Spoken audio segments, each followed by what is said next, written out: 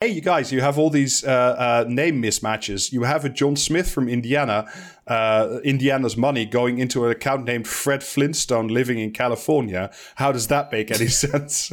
Sanitary nap time, sanitary nap time, sanitary back time.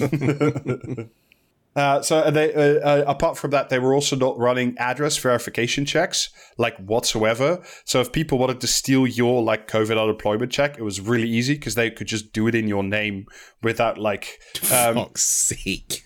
You know how like when you need to get like a new credit or a debit card, and like the bank sends it to you in the post, then you have to do like an activation thing.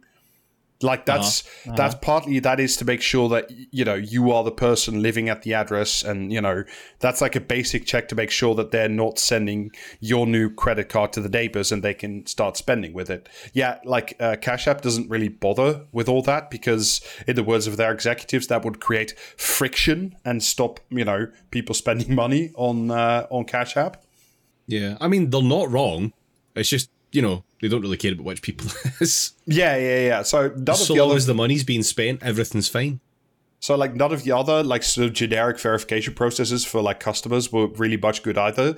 Apparently it was or is incredibly easy to use like old addresses, fake phone numbers, as well as dozens upon dozens of people registered at the same address.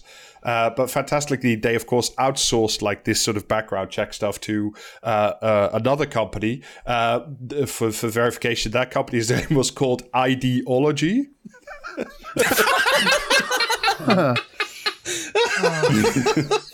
Slavoj Žižek must be having an absolute fucking laugh with this. So much cocaine was done. So much cocaine. Ideology is what Tony Blair ascribes to.